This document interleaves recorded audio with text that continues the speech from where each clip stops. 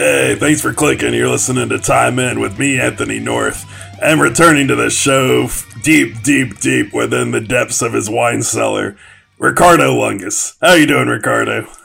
Hey, I'm good. I'm happy to be back. I'm good. But you got to give away my location to people, telling them where I'm at, telling them what I'm doing. I mean, I might have a little, a little drinky here. Wet my whistle. I'm here to talk about sports. I'm not here to talk about how deep my wine cellar is and all the expensive wines I have. These are all been gifts. I go out there, I have fun with people. They give me gifts. I moved houses a lot, and people usually bring a bottle of wine if you have a housewarming party. I try to move at least 3 times. I try to move at least 3 times a year, so I get more wine. I gotta ask you. I mean, do you save the bung holes? I mean, sometimes. I mean, it's a toss-up, really. So what you're saying is you just throw away the bung holes, I mean, there's no respect for them. I mean, I know when I was back in my day in the winemaking, days, learning the trade. I mean, the bung hole was everything, You gotta test it as it goes. As your Asian wine, you gotta pull the bung hole out, give it a good sniff, a little taste, a little sample, and you just shove it right back in the bung hole. That's my style. I mean, I'm just curious. I mean, those days are far gone. I don't touch them anymore. Like I said, it's a toss-up. It's a toss-up, and I don't mean to offend. I'm just saying it's a toss-up. Well, also with us, another guy that is familiar with the toss-up. That's our best friend. That's Tommy Crenshaw. How you doing, Tommy? Yeah, doing well. I apologize that I can't match the acoustics here. I would have been broadcasting from my airplane hangar if I knew this was going on there.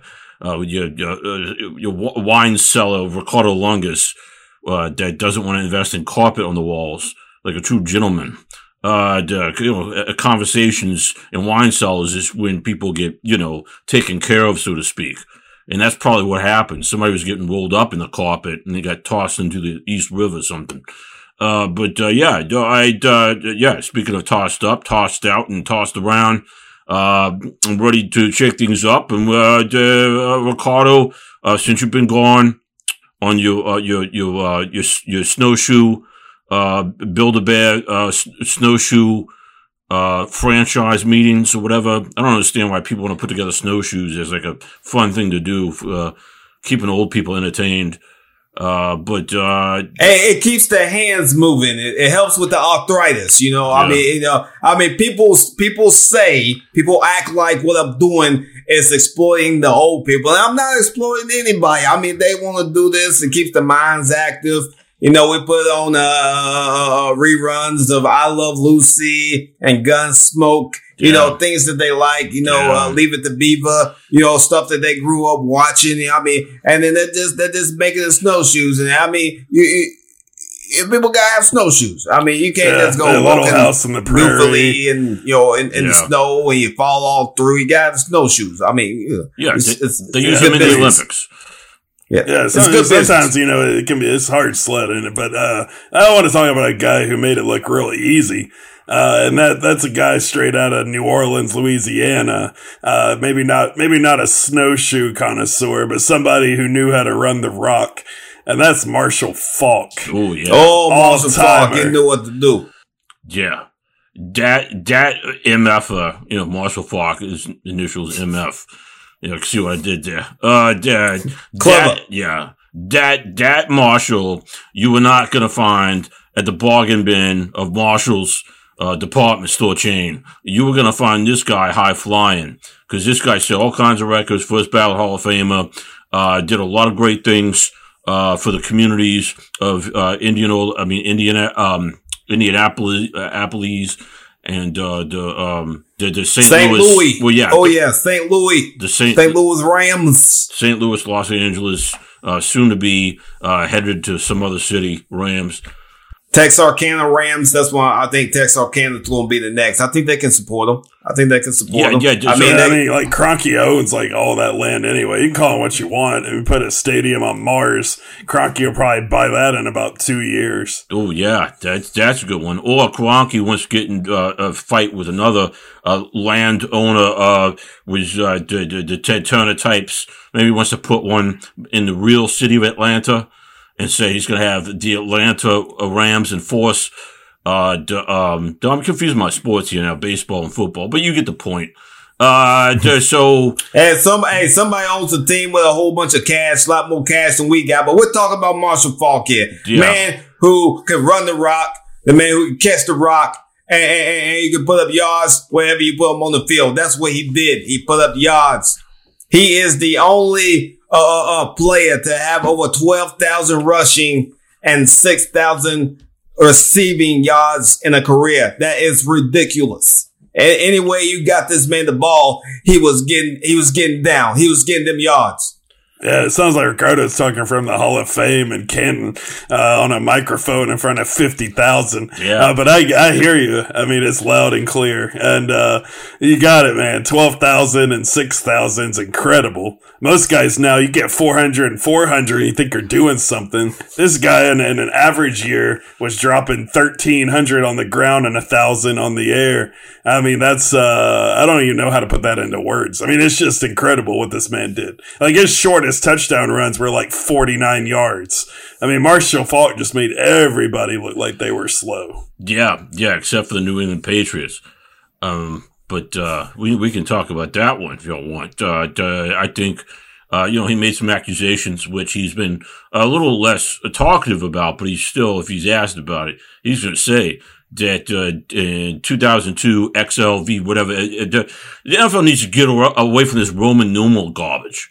I mean, I can't read them. I mean, I don't understand Roman numerals in any way. I mean, if you give me something with Roman, I never know what Super Bowl. I never know which one it is. I mean, and I've been watching them more or less from the beginning. I still don't know what number it is. I mean, I guess I can count back on my fingers and toes, but I have no idea.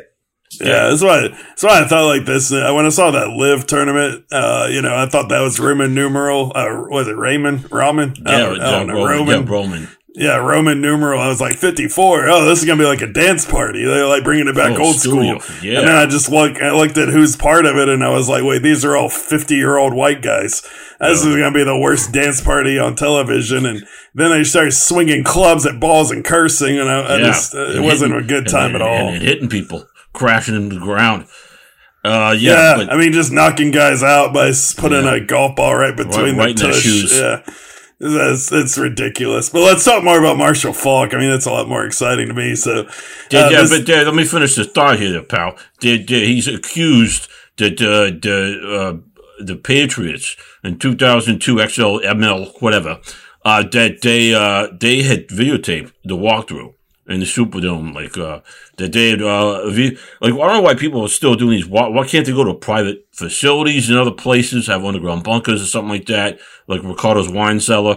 What you do when you do a walkthrough is you find the biggest, most public space possible, like a football field. Right. And that's where you do the walkthrough. You definitely don't do it just like in a hotel conference room with the door locked and the windows drawn. I mean, that would make sense to me. But, NFL, leave it to those geniuses. They're going to put it out in public and then complain when somebody pulls out their iPhone, starts recording what they see on the field. Yeah, but that's going to stop your offense. If you're Marshall Faulk and you get stopped by a guy recording a video a week before the game, I think that might be an excuse. No, that's ridiculous. iPhones went around in 2002. There would have been like the high 8.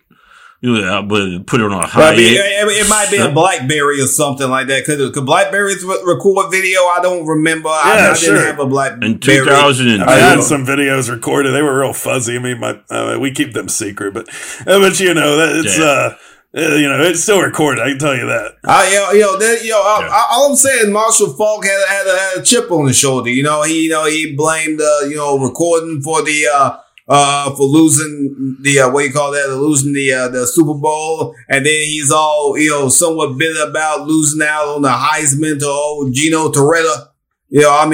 and Gino Torretta ran into a couple problems later on in his career. Yeah. One, the University of Alabama, and two, the NFL. Yeah, both of those didn't work out for him. And maybe Marshall Faulk should have got the Heisman. He ran to what you call that, Lee Corso? Wasn't it Lee Corso didn't feel like Lee Corso blackballed the guy. I mean, he didn't even put him on the ballot. Just left him off completely because he was so enamored by Gino Torretta and the Hurricanes. I mean, the U. And everybody thought everybody's all about the U. Everybody's all about the U. So, but you got an Aztec. You got Aztec putting up some numbers, and you want to look at them. I mean, come on. He clearly didn't. Lee Corso never put on the mascot head of the Aztec warrior. He definitely was whatever weird fetish that is to put on. Like he's probably smelling it. He's putting the head of the mascot on, and he says, "Who was wearing this last?" He smells like a high karate. In Brute, and he's getting his rocks off on his. Yeah, Lee Corso could go. I don't want to say anything offensive. He just can go someplace. He can take a long walk on a short pier. Long walk on a short pier. Yes, the University of Long Walk Short Pier, whatever both you guys were trying to say. The University of the Pacific. That's what. Yeah, and that's what I was gonna say. I mean, the guy's such a hater. Just go to the University of Pacific, a little private Methodist college out in nowhere, California, and see if you can stop Marshall Faulk. How about that? Instead, Marshall Faulk ran for about 1 million, dropped like 7 touchdowns, like it was just another day in the park for him. Like a walkthrough, and the guy just lit it up. Lee Corso paid no attention whatsoever to that. I mean, that's a tragedy in my opinion. Yeah. I think they got what was coming to them. You don't name your college, university after the freaking ocean. That's a bit arrogant, don't you? It's like calling yourself University of Earth. And saying, okay, we're going to go and we're going to beat the daylights out of Florida State. That's maybe if they could beat Florida State. Nowadays, lots of people. That's pretty easy. Louisville did it. Yeah. But what that brings in. We got University of Earth. Like if there's a University of Earth. And when we get intergalactic, stuff, we can have the University of Mars versus the University of Earth, the University of Venus versus University of Mars and Saturn. We can have, the